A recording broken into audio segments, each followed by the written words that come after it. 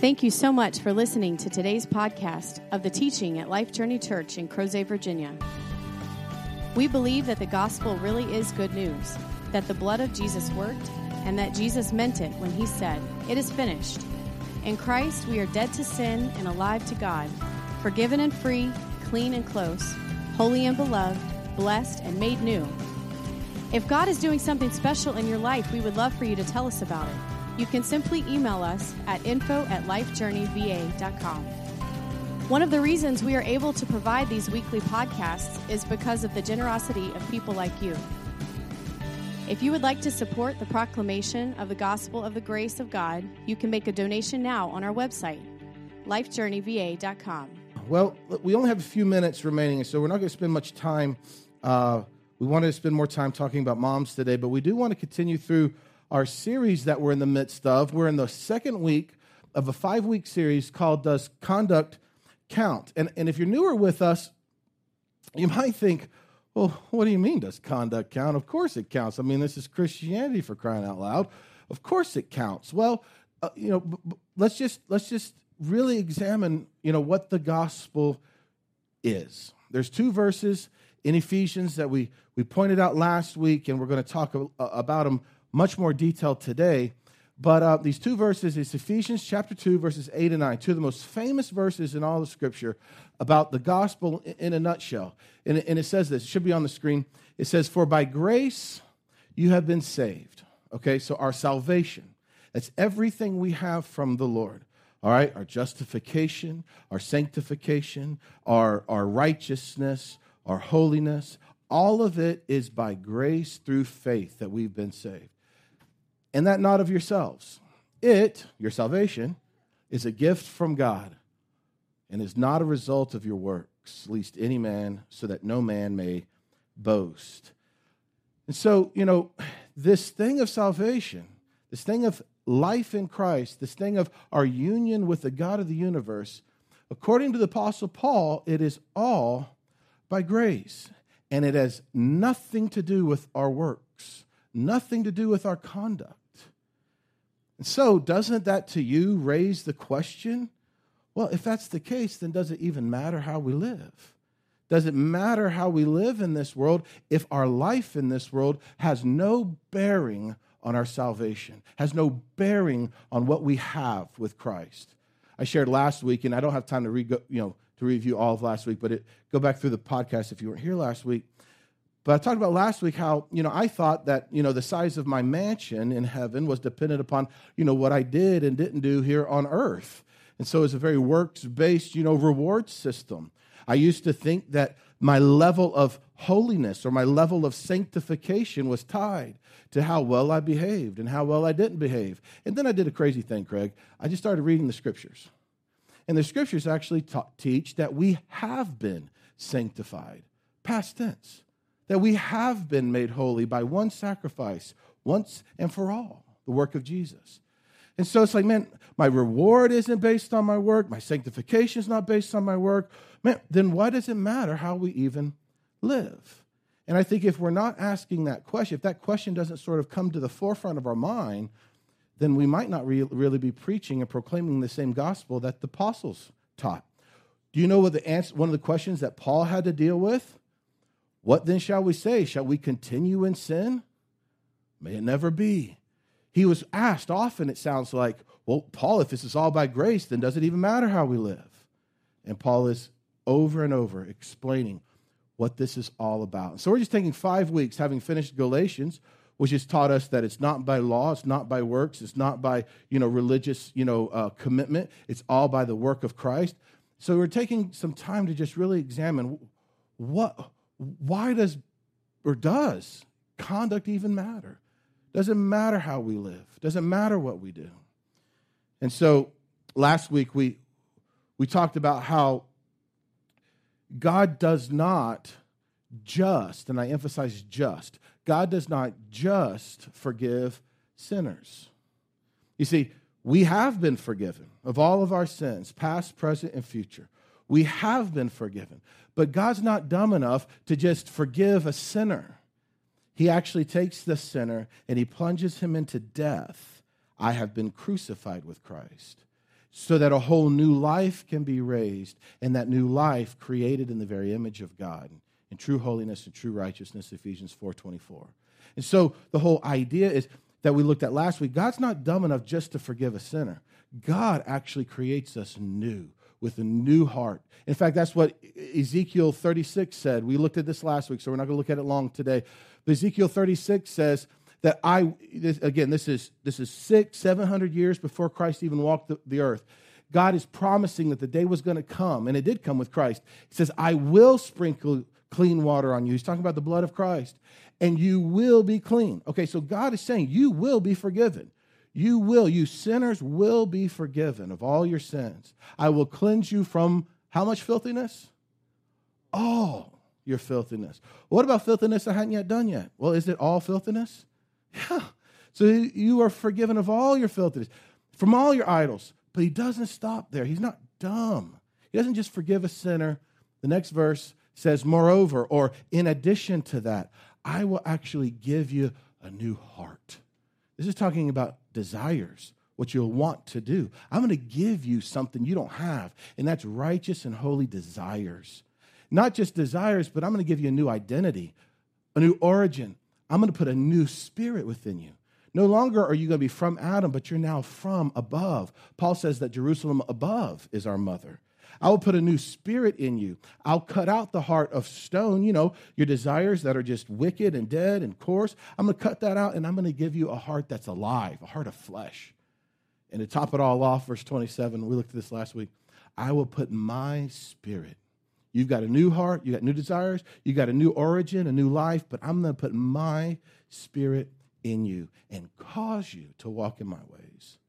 So what God has promised is that a day is going to come when you are actually going to be made so new that you actually desire only what he desires, and we walk in his ways. Now, if you look at your life, look at my life, you say, well, wait a second. There's definitely things that are not of God that come out of these bodies. Well, yeah, sure, because there's a foreign parasite called what? Sin that lives in these members. But that's not who you are. You are a new heart. You are a new spirit. So does conduct count? Well, I say it counts a whole lot. It counts so much so that he gave us brand new desires to act and behave and live from the very desires of God himself. And so today we're going to take this a little bit further, and see what God has, how he's rigged this, how he's designed this whole thing to actually work. My wife, it's Mother's Day, my wife has a keen ability to look at one of our kids, know, when something that's coming out of our kids that's not our kids, my wife has the ability to rush in and love that kid as if nothing was going on that was kind of gross and kind of nasty. And I don't want to be gross in this. But this week we had, the good old stomach bug that kind of came through the house. You've all been there. We've all been there, right? Well, on Wednesday night, Gwen comes running in the middle of the night, and she's screaming, and April wakes up, and I'm just kind of like, what's going on here? And all of a sudden, I'm really awoken. You know how you wake up, Matt, but you're not really awake, I wake up to the sounds like rushing water all over my, carpet, So April springs into action. She sees this nastiness. She's experiencing it. She springs into action. She grabs her up, and she starts running to the bathroom. Well, time out real quick in the story. The bathroom. It's not huge, and the door in the bathroom swings Jamie into the bathroom, which makes the bathroom even smaller. So April has been saying over and over, I just wish that we could swap that around to where the door swung into the bedroom. And I hadn't done it. We lived there for 2 years. I hadn't done it. And so Wednesday, while April was at work, I decided to surprise her, David. I'm going to swap the door around so that it no longer swings. You see where this is going, don't you, Jamie? It doesn't swing in. It swings into the bathroom. It swings into the bedroom. So my wife, in the middle of the night with a puking child in her arms, runs to the door and bam! Runs straight into the door that did not open into the bathroom as it had for the last 2 years. If it wasn't so disgusting, I would have really enjoyed it with laughter. But she has the ability, to identify, this virus that's in you, that's manifesting itself, it's not you. You are my child. So I'm willing to put up with this junk because it is not you. And I think that's exactly what the Lord has done on a much better and much grander scale. If you are a born-again believer, God knows who you truly are. He knows your true nature because it's his nature. We become partaker of the divine nature. And he knows that there's a parasite called sin that actually lives in our flesh, like we've talked about. And he knows the difference between when your new life, which is his life, is being manifested and when this thing of sin is being manifested. And so today, like I said, we're going to take this a step further and see how is it that God has rigged this whole thing for his life, the life of Christ, the Spirit of Christ, to be manifested through us. And we're actually going to go to the very next chapter of Ezekiel, over into Ezekiel chapter 37. If you have your Bible notes, it'll be there. Jesus was walking, after his resurrection up to Emmaus, and he told two of his disciples that everything in the Scripture, everything in the Old Testament, everything that Moses wrote, everything that the prophets wrote, it's actually about him. And so I've said this before, and I'll say it again. If we read the Old Testament and we don't ask the question, what is this revealing about Jesus, then we're actually going to miss what the Old Testament is actually all about. And so we're probably very familiar with this passage if you've grown up, doing this church thing for a while. It's called the Valley of Dry Bones. Anybody ever heard of that? The Valley of Dry Bones. Anybody heard of this? Well, there's some head shaking, and then some people are like, we're going to talk about what? Well, just stay with us. We're going to go through this pretty quickly. So Ezekiel is a prophet, and Jesus says that everything the prophets wrote was actually about Jesus. And so this is what the prophet writes 700 years before Jesus even walked the earth. It says, the hand of the Lord was upon me, and he brought me out by the Spirit of the Lord and set me down. Sorry, I just stepped on your thing there. It set me down in the middle of a valley, and it was full of what? Bones. If I have a vision from the Lord, I hope it's not one where he takes me out and puts me in a valley with nothing but bones around. Right, Graham? I mean, come on. You got the short end of that vision, straw. He caused me to pass among them round about. So cool. So vivid. I love that. And behold, there were very many on the surface of the valley. So there's this, innumerable amount of bones just covering the floor of this valley. And lo, they were very dry. So they weren't just bones. That's enough, right? Boneyard. But they're dry bones. The next step for these things, I guess, is like dust or something. They are dead, lifeless, dry bones. Verse 3, and he said to me, God called Ezekiel son of man. He says, son of man, can these bones live? And I love Ezekiel's answer. He says, Lord, I love that. If you read through Ezekiel, the Lord gives Ezekiel a lot of these similar visions, and Ezekiel seems to get a lot of the questions the Lord asks wrong. And I think by this point, 37 chapters into it, he's just like, I don't know. Like, whatever you say, Lord, you know. Verse 4, and he said to me, prophesy over these bones, speak over these bones, and say to them, O dry bones, hear the word of the Lord. Okay, so let's make sure that we don't just fly through this. Let's make sure we get a context here. Ezekiel, in a dream, in a vision, he's hovering over this huge valley of innumerable dry bones, and God tells him to talk to bones. Does that sound weird? Talk to bones. Can something that's dead hear? Think about that. Can something that is dead hear? Well, the only answer I have is when it's God who's doing the talking, yeah, they can hear. Remember, this is the same God that spoke everything into existence in 6 days. Romans says that God is the one who calls into being that which does not exist. And so if God can call into being that which does not exist, then he could take something that's dead and speak to it. Remember Jesus, John, I think, John 11, John 12? Lazarus, what? Come forth. Was Lazarus taking a nap? Was he, checking his scores on his iPhone? He was dead. He had been dead for 4 days. He stunk. So can the dead hear? Well, apparently when God's the one talking to him, absolutely. Dead things can hear. And so what happened when the word of the Lord came to these dead bones? Verse 5 says, thus says the Lord to these bones, behold. Now look at this. I've got these in red. I will. We got some major promises from the Lord. I will put sinews on you. Now, what's sinews? That's talking about joints and ligaments. Ligaments, what's the other thing?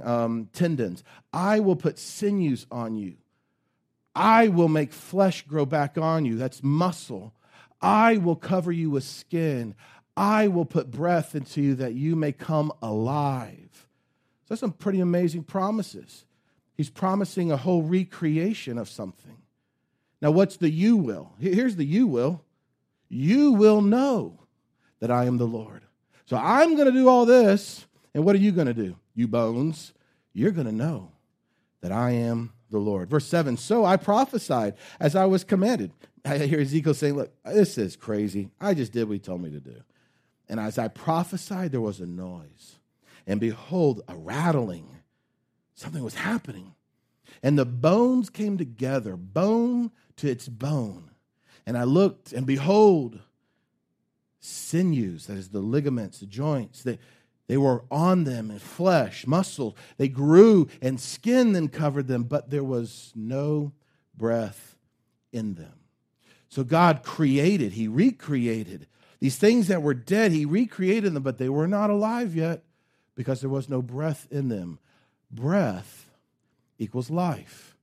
I know some of you are, paramedics and whatnot, and one of the first things that you do as a paramedic is you check, is there any signs, the find sign of life is, are they breathing? Because if there's no breath, then there's probably no life. Breath equals life. Remember back to Genesis on day 6 of creation? God took the dirt, he formed it, and what did he do? He breathed life in the nostrils of Adam, of the clay, to create life. Now, is Ezekiel recounting day 6 of Genesis? No. Ezekiel is thousands and thousands of years later than Genesis. He's talking about something brand new here. He's talking about something that hasn't been created before. God is doing a new thing. What does the prophet Jeremiah say? No, Isaiah says, he says, do not consider the things of old, for behold, I do something new. So he's talking about something new here. Verse 9, then he said to me, prophesy to the breath. All right, you've been prophesying to the bones. Now let's get some life in here. Prophesy to the breath. Prophesy, O son of man, and say to the breath, thus says the Lord, come from the four winds, O breath, and breathe on these slain, that they may come to life. Breath equals life. So I prophesied as he commanded. I love it. I just did what he said. It sounds crazy. And the breath came into them, and they came to life. They were dead, but now they're alive. And they stood on their feet, an exceedingly great army. Now, what in the world is this all about? Again, think of Jesus. He says the prophets wrote about who? Him, Jesus. The prophets wrote about Jesus. Ezekiel is writing about Jesus, okay? Verse 11, God explains it some. Now, he doesn't explain it fully because this is still a mystery. It's still hidden. But look at the explanation. Then God said to me, Son of man, Ezekiel, these bones are the whole house of Israel. Behold, they say, Israel says, our bones are dried up and our hope has perished. We are completely cut off. Cut off from who? Cut off from God. Therefore prophesy and say to them, thus says the Lord. And here it is. Look at these promises. I will open the grave. I will cause you to come out of the grave, my people, and I will bring you into the land of Israel. So what's your part, Israel? Verse 13, you will know. So look at all the things that God is promising he's going to do. And what's the part that the people are to do? You will know that I am the Lord your God. I am the Lord God. When I have opened up their graves and caused you to come out of the graves, my people, I will put, there it is, my spirit within you, and you will come to life. And I will place you in your own land. And here it is, a third time.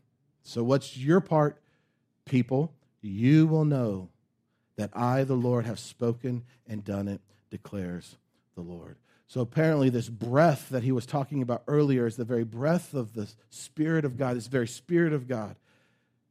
And Jesus, and the Spirit of God coming into these bones creates this life. Now, to understand what in the world Ezekiel is talking about, I think we have to understand what's Israel. Who is Israel?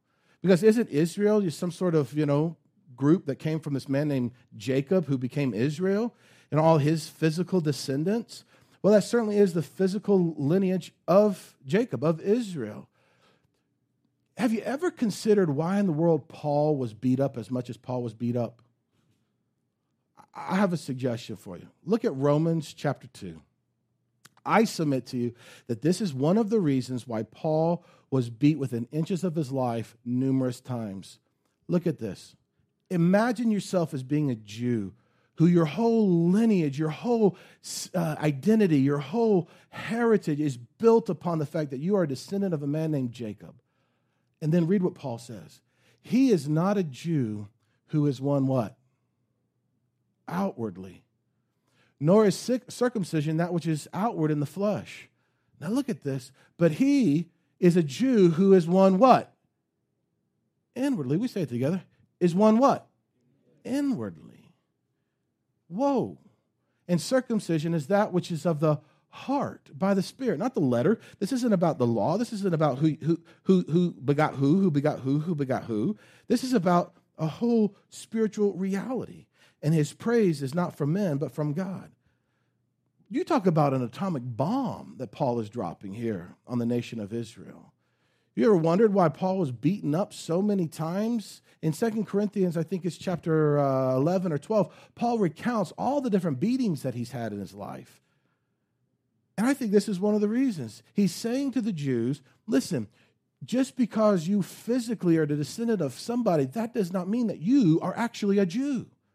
A Jew is one who is actually one inwardly.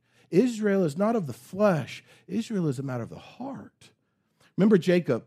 Jacob means what? Does anybody know what the word Jacob, the name Jacob means? This is actually not in the notes, so sorry. This is extra, no charge for this. Anybody? Jacob means laughter. That's Isaac. That's all right. It means deceiver. Deceiver. What was Jacob? Let's go back. This is like Genesis, right? What was Jacob doing to Esau's leg when he was born? Pulling it. And that's where we get the idiom, is that the right word phrase? For pulling someone's leg? Because Jacob was pulling, he was holding on to the leg of Esau. Years later, Jacob, whose name was Deceiver, remember he deceived his brother, he deceived his dad, he wrestled with the Lord. And God changed his name that day. Does anybody know what he changed Jacob's name into? Israel. Does anybody know what Israel means? Prevailer with God. So Jacob was what? Deceiver. And now, through an encounter with the Lord, he became prevailer with God. Listen, if we just look at the life of Jacob and say, hey, what a great guy, then we're going to miss what the life of Jacob is actually all about. It's a picture, a shadow of the fact that you, born of Adam, were Jacob. Jeremiah says that the heart is deceitfully wicked. The heart is Jacob. And who can know it? Your heart was Jacob. But because of an encounter with the Lord, wrestling with his spirit, you have been born again, and your new spirit is Israel, prevailer with God. Now, we don't have time to get into the sons of Israel. The sons of Israel are the characteristics of you. Benjamin, son of my right hand. Asher, happy. I don't have time to get into all that. But if we look at the Old Testament, you say, oh, good history. No. This is about Jesus. This is about what he has done. And so Paul is dropping a bombshell on these who have put their hope in that they are physically descendants of a man named Jacob. Paul is saying, no, this is an issue of the heart. So when we look at these valley of dry bones, and God says this is Israel, and Paul says Israel isn't just the flesh, but it's actually the state of our heart, what can we say about that then? You are Israel if you have come to trust in Christ. You are the one who prevails now with God because of the new birth. You are the one who has gone through death, wrestling with God, being crucified with Christ, and have outcome no longer Jacob, but now Israel. And that means you and I, when we were still in Adam, we were the valley of dry bones. We were dead in the iniquity of our sins. You were hopeless. You were lost without any possible life. But then God created you new. And just as he breathed life into the first Adam, the very life of the last Adam, Jesus Christ himself, has been breathed into our new heart. And we now have life. Don't take my word for it. Don't take my word. Let's go back to Ephesians 2. And we're going to just wrap up real quickly with looking at these first 10 verses of Ephesians 2. I think, I could be wrong. Please don't take my word for it. But I think that the Apostle Paul, at least the Holy Spirit, had Ezekiel 37, the valley of the dry bones, and the promise of life coming from death in mind when Paul penned Ephesians chapter 2. Look at this. And you, Ephesians 2, verse 1, you were dead. You were dead in your trespasses and sins. You were dead. Now, who's you? Ephesians. Are Ephesians Gentiles or are they Jews? That's an easy one. Gentiles. They're Gentiles. They're not Jews. The Ephesians are not Jews. They're Gentiles. He's saying you Gentiles were dead in the trespasses and your sins in which you formerly walked according to the course of this world. You walked this way according to the prince of the power of the air of the spirit that is now at work in the sons of disobedience. Man, you talk about a mouthful to say, man, things are just not looking up for you. You were dead. Now, verse 3, I love this. Was Paul a Jew physically or a Gentile physically? The Apostle Paul. A Jew. Look at verse 3. Among them, the dead, we also. So who's the we here? The Jews. This isn't just you Gentiles. See, the Jew thought that we, because we're Jews, we're good. We're okay. We're God's chosen people.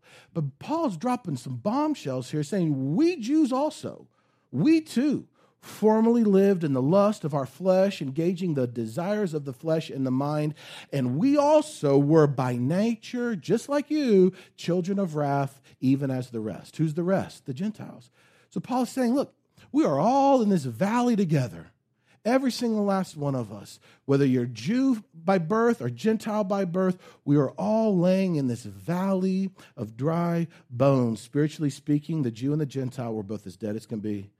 Our nature that I keep doing that. Sorry.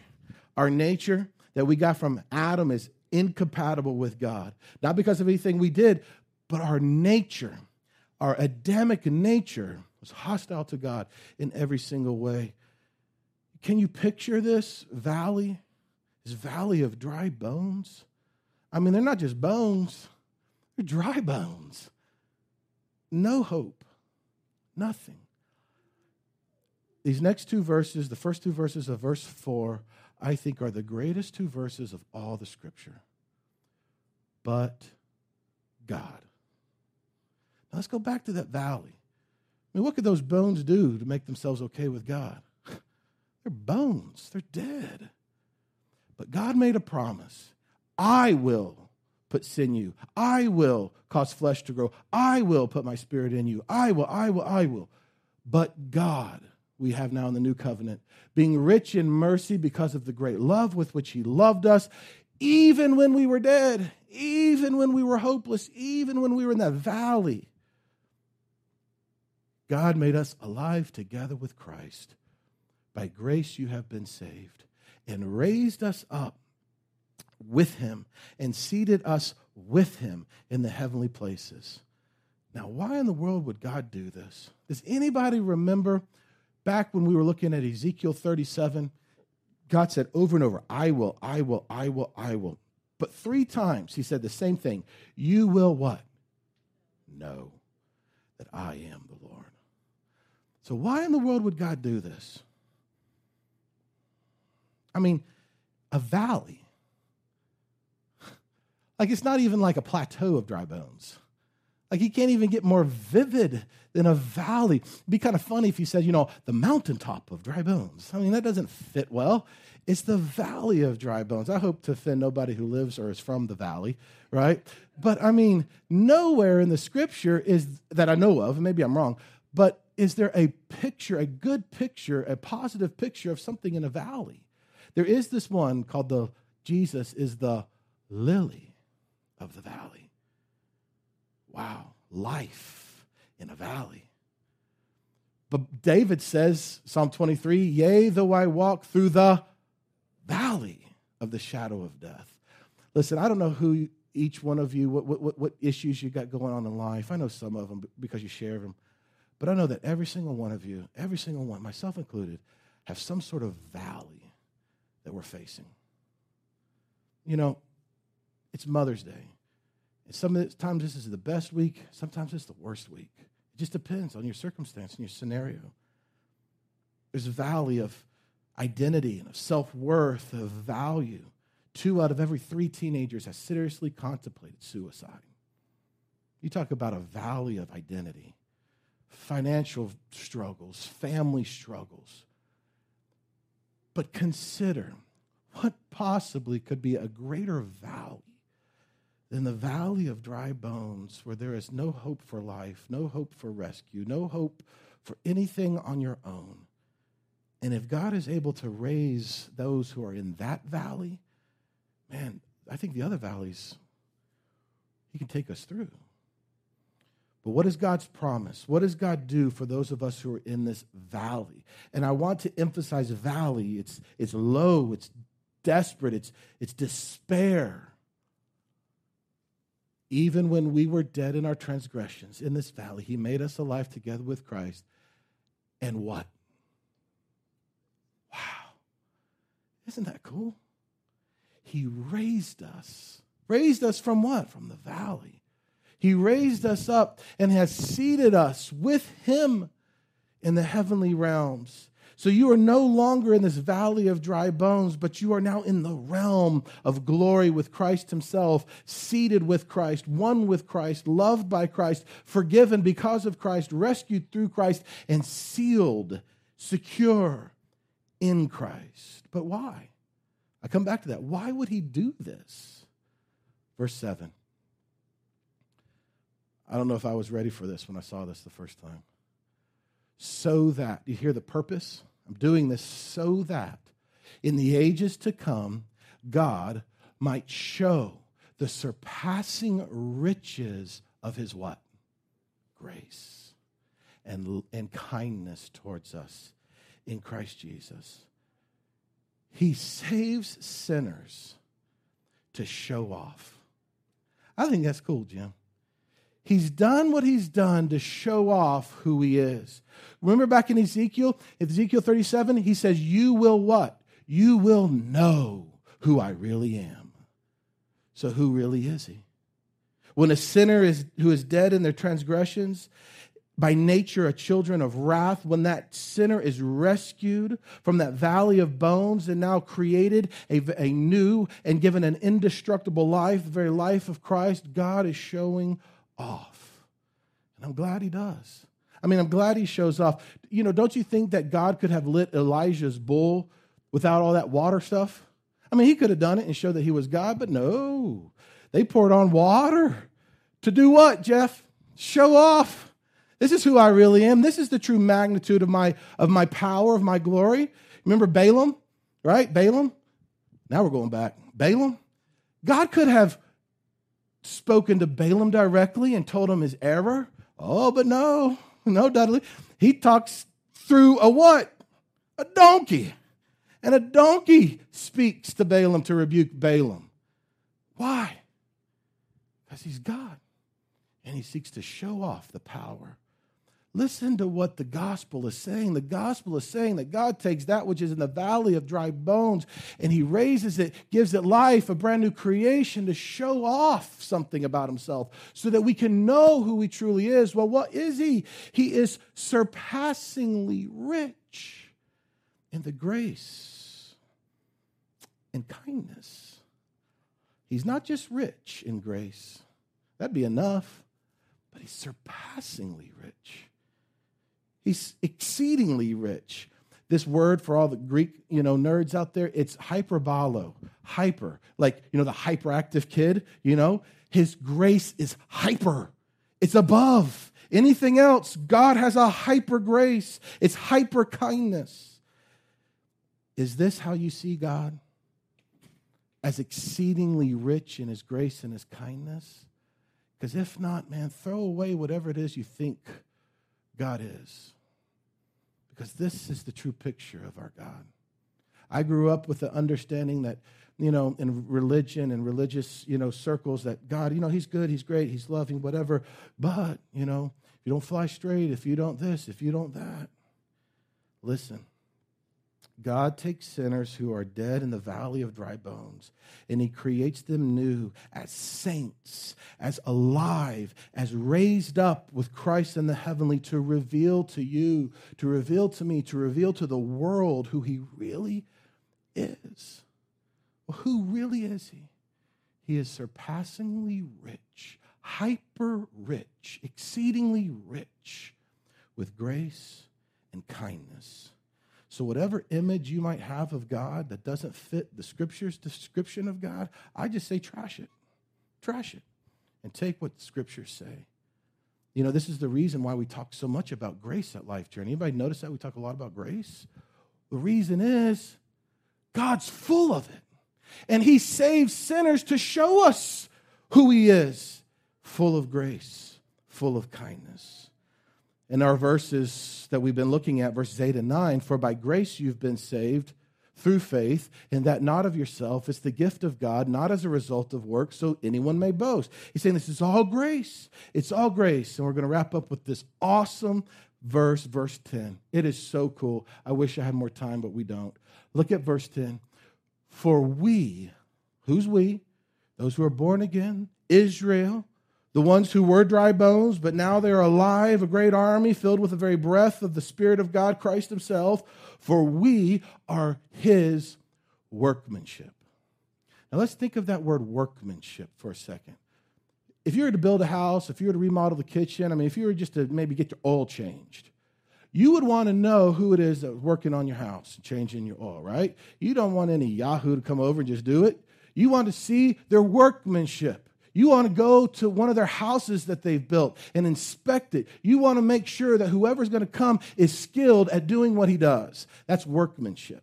Okay, we've got some contractors here in the house. Workmanship. We want to know what your skill level is before I hire you to do some work in my house. We understand this, right?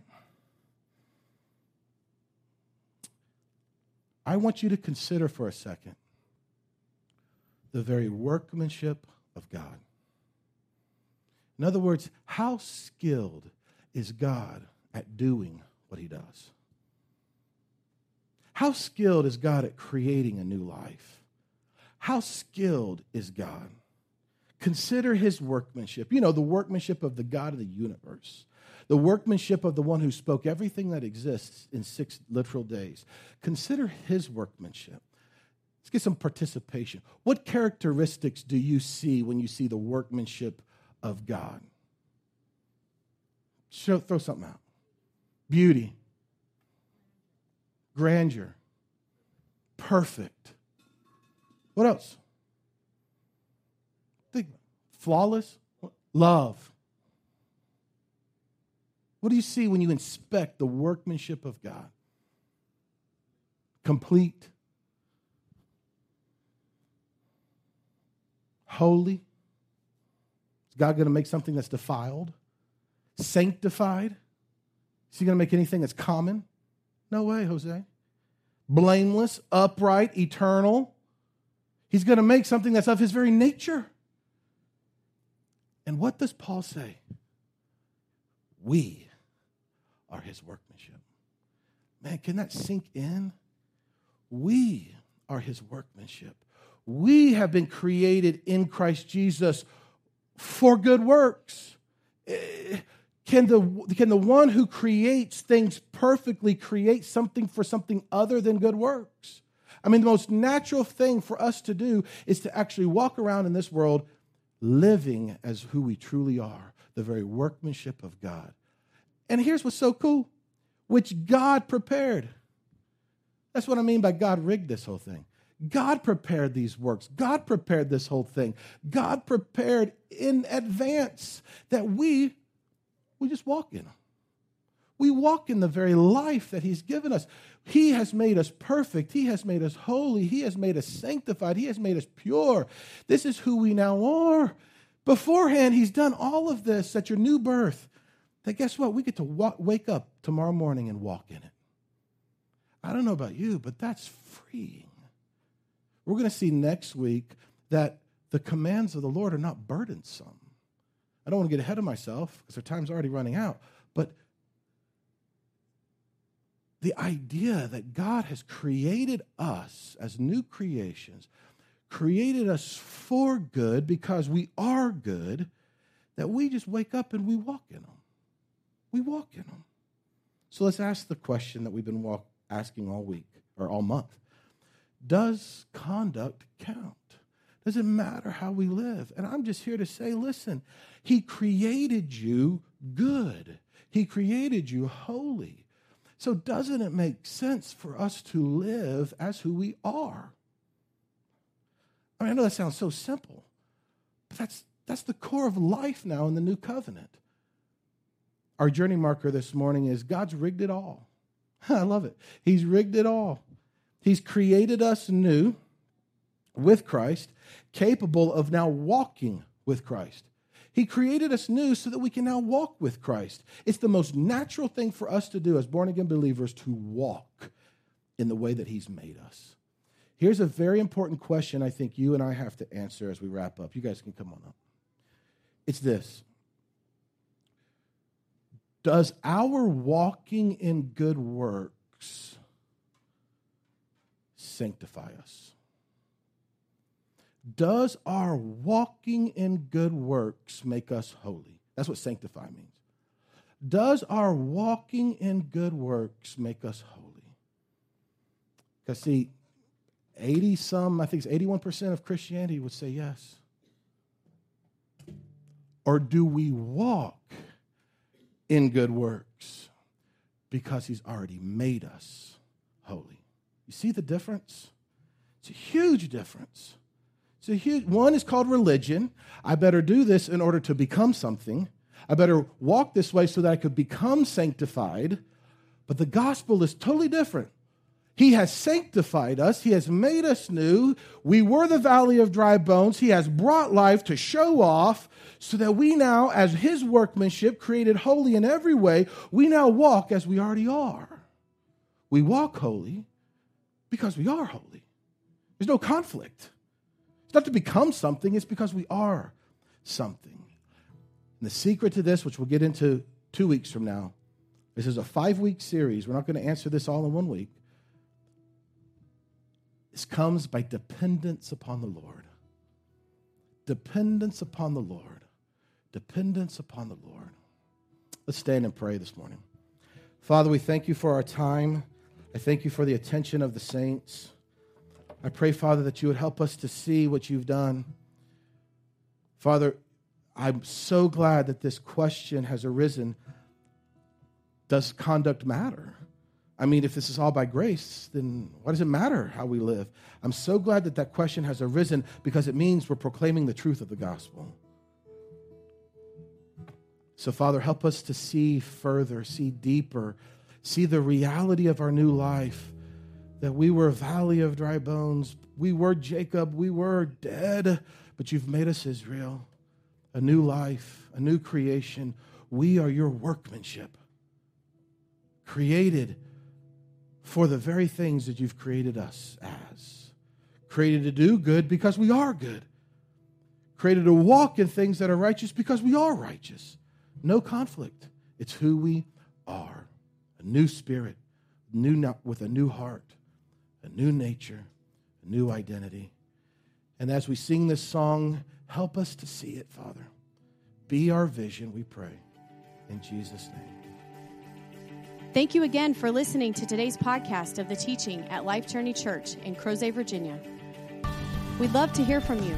If God is doing something special in your life, let us know by sending an email to info@lifejourneyva.com. Feel free to pass today's teaching on to any friends and family that you'd like, but please don't change any of it or charge for it. This podcast is made available for free as a ministry of Life Journey Church. If you would like to support the proclamation of the gospel of the grace of God, you can make a donation now on our website, lifejourneyva.com. Have a great day.